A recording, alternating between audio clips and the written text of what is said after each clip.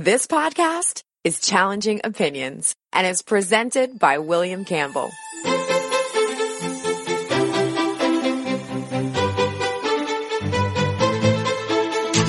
Thank you for downloading the Challenging Opinions podcast for January 28th, 2019. We're hearing a lot about Russian interference recently, but we're not hearing a lot from Russia. In this show, I talk to a Moscow-based international affairs specialist to get the view from the other side.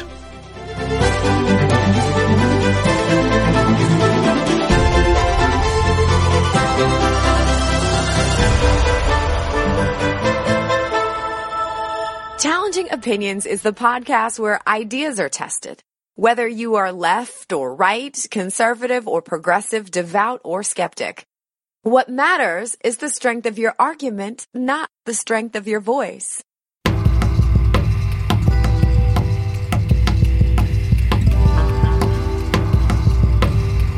Richard Anderson brutally struck down in a road rage incident back in February of 1997.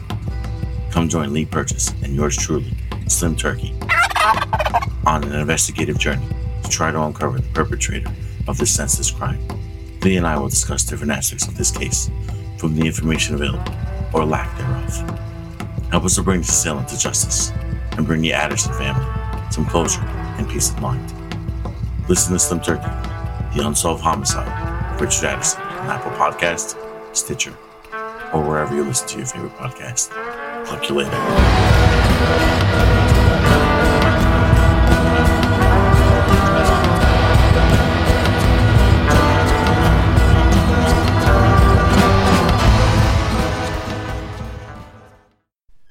A little more than a year ago, on the 27th of December 2017, a woman climbed on top of a utility cabinet, one of those boxes you see in the street for telecom equipment. She took off the headscarf she was wearing, she tied it to the end of a stick, and she waved it like a flag. That might not seem noteworthy, just a little strange, except for the fact that the woman who did it was Vida Mohaved, and the utility cabinet she stood on was on Enkaleb Street, which means Revolution Street, in Tehran, the capital of Iran. Since the Islamic Revolution in 1979, wearing a hijab, a headscarf covering the hair and neck, is required by law for all women in Iran.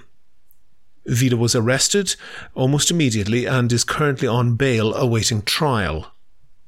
Within a couple of days, several women posted images on social media of themselves doing the same thing. One of them, Narges Hosseini, was arrested and charged with openly committing a sinful act, which carries a penalty of 10 years in prison and up to 74 lashes. She's also on bail pending trial. Since then, many other girls and women have followed Vida's example, despite dozens of them being arrested and some beaten by police. Reports indicate that Iran's hardline Islamic government is unsure whether to crack down hard on these protests or to turn a blind eye. They feel that either strategy could lead to them spreading. Some of their attempts to prevent the protests have been pathetic, such as fixing obstacles on top of utility boxes. Iran is different to Saudi Arabia, where women only recently were given the right to get a driving license and still can only go to university or even go shopping with the permission of a male guardian. The place of women in Iranian society is complex. There are female members of the Iranian parliament, some of whom have expressed something akin to grudging support for the Girls of Revolution Street, as the protesters have become known. Before that revolution, women had comparatively much more freedom. In 1979, thousands of women protested in the streets at the introduction of this very law making the hijab compulsory. The courage of the women in these recent protests cannot be overstated. They protest, often alone, often in a street full of hostile men. They're well aware that rape and torture, including sexual torture, are common in Iranian prisons, particularly for prisoners protesting against the regime. And, should they try to escape and claim asylum, every single one of them is banned from entering the United States under Donald Trump's Muslim travel ban. Do you agree? Do you disagree? If you want your point of view heard, email podcast@challengingopinions.com and say what you think. On the line, I have Maxim Suchkov. He is a PhD political analyst. He's also the Russia editor of Al Monitor, and he's a fellow at the Italian Institute for International Political Studies. So you're very well up on Russian international policy. We've seen recently that Donald Trump has announced that the US is withdrawing troops from Syria. They may be doing that more slowly than had originally been intended. But rather than look at the US policies and their policy goals in Syria, what I want to do with you is just understand a little bit about Vladimir Putin and the Kremlin's policy goals in Syria. Why are there Russian troops in Syria, do you think? Well, thanks very much for having me in the first place. It's a pleasure. You know, the issue of Syria has been in the prime focus of the Russian foreign policy over the last 3 to 4 years since the very launch of the campaign in Syria in the fall of 2015. Mm-hmm. I think at the beginning, the strategy that Russia had, or it's always a debate whether Russia has a strategy or it's a opportunistic tactics. Mm-hmm. At least the vision that Russia had in the first place was primarily three-dimensional. One was to prop up the Assad regime that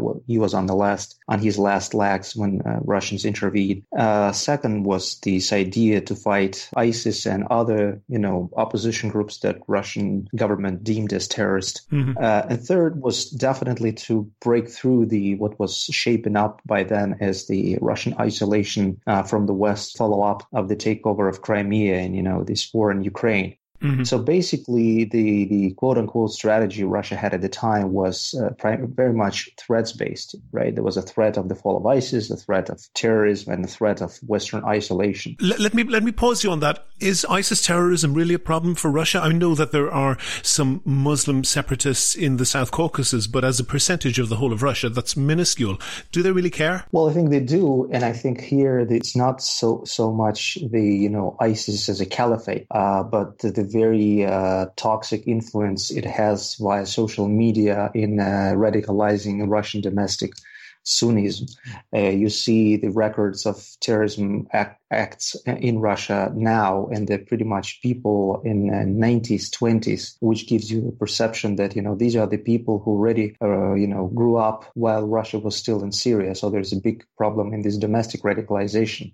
Mm-hmm. And ISIS or other terrorist groups are a problem in this very respect. There was a while towards the start of the Syria war when it looked like the UK and the US would intervene in Syria. That then didn't really happen in significant numbers certainly not on the scale of the Iraq war. Was there a case that Putin wanted to make sure that Syria didn't get an American-installed government that would make it another client state, and that the main motivation? It definitely was one of the main driving forces for the Russian President's Day, especially given that Syria was fourth or fifth state that fell under this kind of surge of the Arab Spring. Mm-hmm. The watershed moment for Russia, of course, came in Libya in 2011, when the Russians thought that, they cannot afford for Assad to happen what happened to Muammar Gaddafi. Mm-hmm. And I actually kind of sent this split within the Russian government itself when Putin was heavily critical of Medvedev for, abstaining Russia on that UN Security Council vote. And then that, by the time that Russia intervened, Russian-owned domestic picture and then landscape changed a lot when Putin was back in power already, when there was some protests in Moscow. So this kind of feeling of the besieged fortress has been greatly reinvigorated back then. That today Russian kind of strategy, quote unquote strategy, is reverting from the threats-based to opportunities-based, that, Russia enjoys this image it created for itself as a powerful player in the region. Okay. One thing that I've heard said of Putin is that he's good at tactics, but bad at strategy.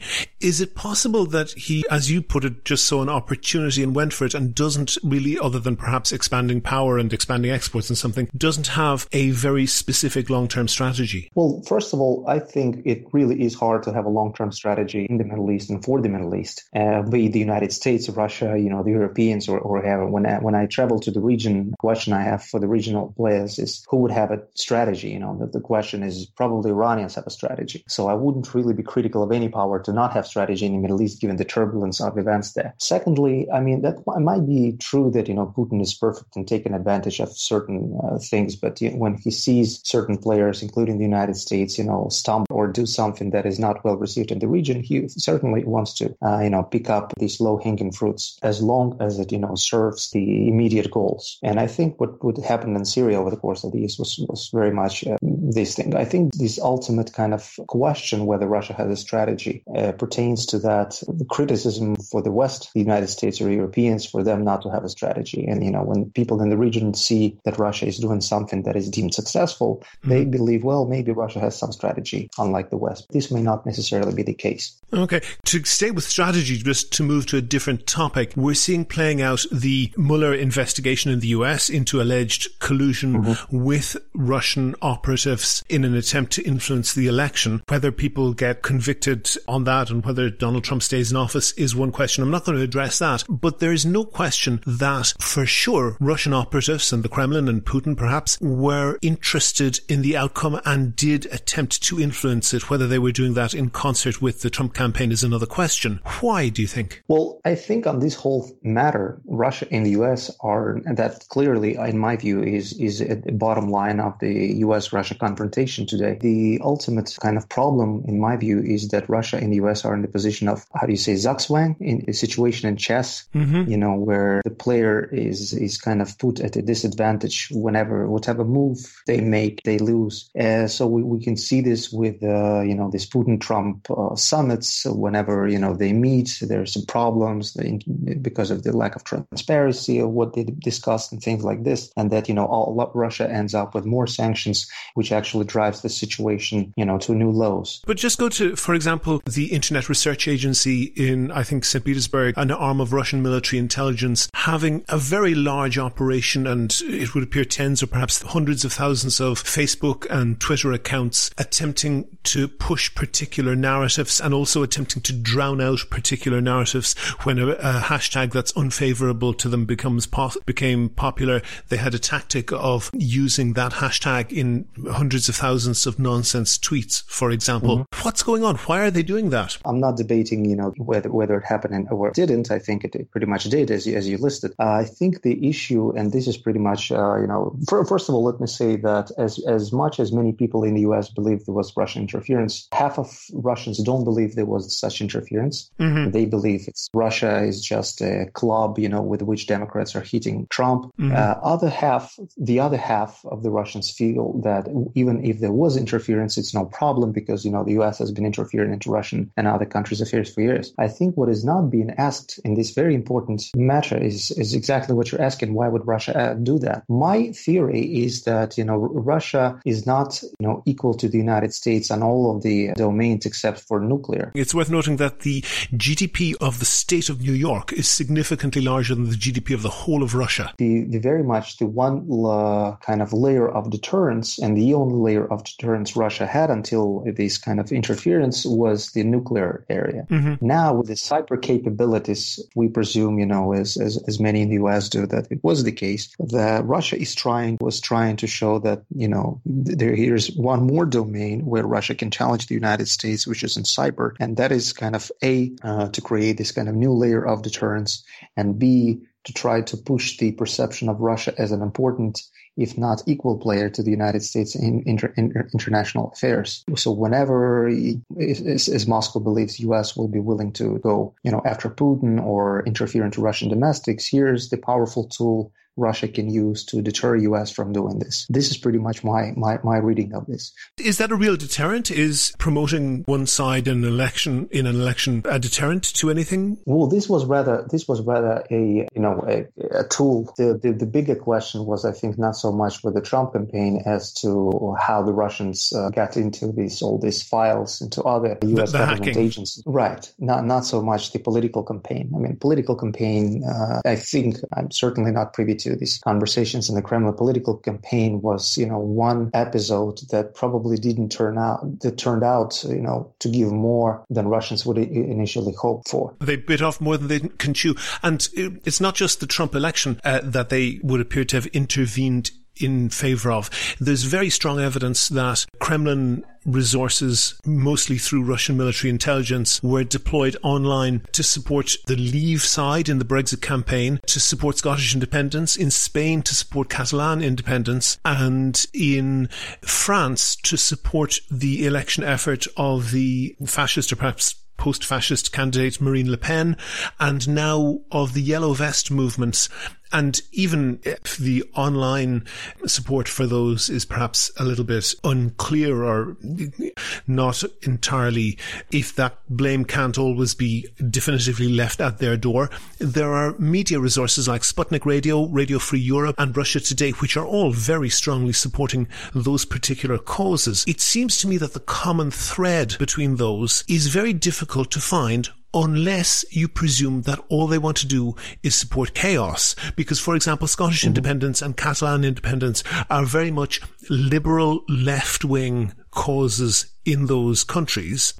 The Le Pen National Front candidature and the Yellow Vest movements in France are very much on the right, veering towards the extreme right. So there is no coherent political ideology there. It seems like they're just trying to cause chaos. Do you think that's possibly true? Well, I think there are two things here. One is Russia is, with these media resources that you mentioned, Russia is trying to challenge what it sees the quote-unquote discourse power of the West. In conversations in Moscow, I also frequently hear that, the West has been controlling the power over the formulation of a narrative. And now these kind of quote unquote alternative media, right? They're trying to, challenge these narratives and give people the other side of the story.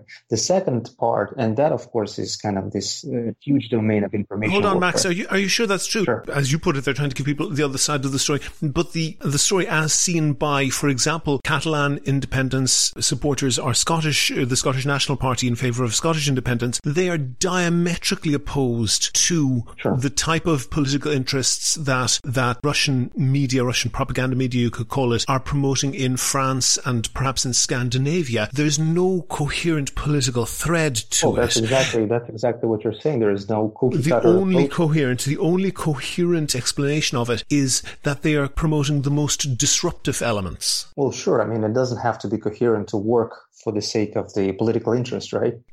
So if you think it's incoherent, it's fine as long as it brings the whatever fruits the film, they should be bringing. The second element here that I was going to mention is I think the Russians see that they're doing what, this kind of trying to get a revenge on the loss in the Cold War by doing what they believe the West has been doing during the Cold War, working with the elements of popular displease.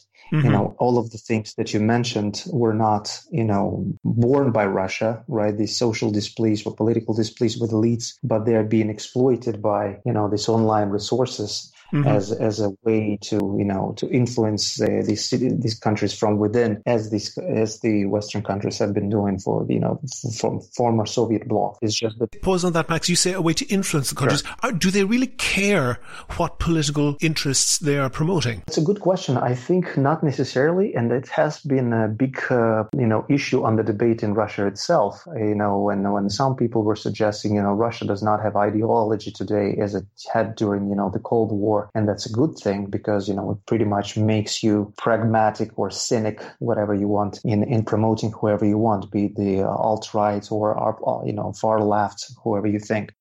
Others say it's a problem because, if Russia does not have a clear kind of ideology, it may be promoting some people or groups of people that, are displeased with their governments as much as they may be displeased with Russian moves. So kind of in the long run, it may be, to the detriment of Russian interests. So there is a debate in Russia itself. I recall seeing one particular sign several times at Trump rallies. It was printed on T-shirts as well. And the slogan was, "I'd rather be a Russian than a Democrat," which seems to be embracing Russian interference in US elections. Do you think that's whether they are pleased to see that or not? Do you think that anybody in Russia has common political cause with that type of Republican sentiment in the US? Well, I think it goes to show that Russia is now, no longer a foreign policy issue for the US, but more a domestic issue, which makes, the cause for improvement of relations with Russia even more difficult. And,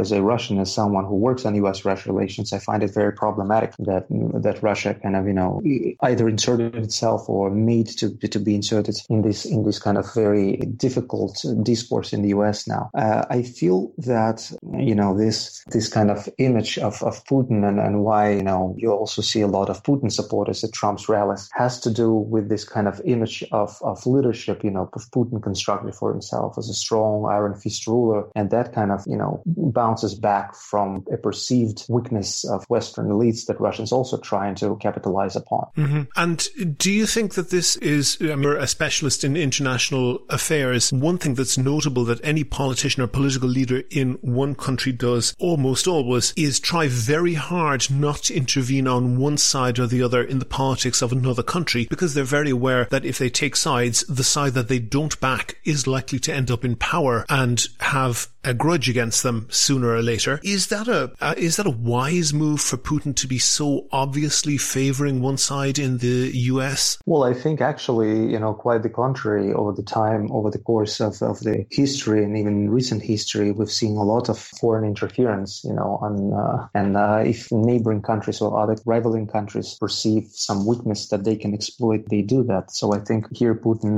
does think that he isn't doing anything worse than, West or US was doing in this respect. But the problem here, I think that the general trend to this kind of interference, I personally see is growing. Even you see within the European Union, we now have, Italian government openly speaking in favor of, yellow vest in France, and Matteo Salvini calling for, Macron to step down. Things like this you would never imagine even a few years ago in Europe now are kind of gaining momentum. These are quite anti-establishment parties that have come to power in Italy. They're not the traditional social democrat or Christian Democrat parties, and they seem to be not intent on playing by the rules, as you mentioned, interfering in and supporting opposition movements in their neighbour countries. One last thing I want to ask you about Putin. There is something called the dictator trap. Dictators don't ever tend to retire gracefully, and that might be because they don't want to give up power, but another reason is perhaps they're not able to give up power because once they're no longer the dictator, they're at a very serious risk of at best ending up in prison or at worst ending up in front of a firing squad.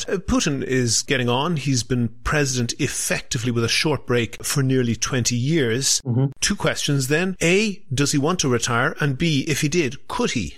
These are excellent questions. Well, I think there was a moment, when he was still prime minister where there were different scenarios discussed and he was looking for the so-called successor. And then when he saw some of the moves that then President Medvedev did, either with the reset policy with the US or with the, how Medvedev handled the Arab Spring and Libyan crisis that we started talking about. I should just give the background for the listeners. From 2000 to 2008, Putin was president. At that time, there were term limits in the Russian constitution, so he stepped down as president, and it would seem like pretty much installed Medvedev, another person from his party, as president for 4 years. During that period, Putin was prime minister, and Medvedev was perhaps persuaded not to seek a second term, and the constitution was changed to allow Putin to be president from 2012 onwards, and there doesn't seem to be any end to that in sight. Right. I mean, there were certainly some, the factors that I mentioned, but also,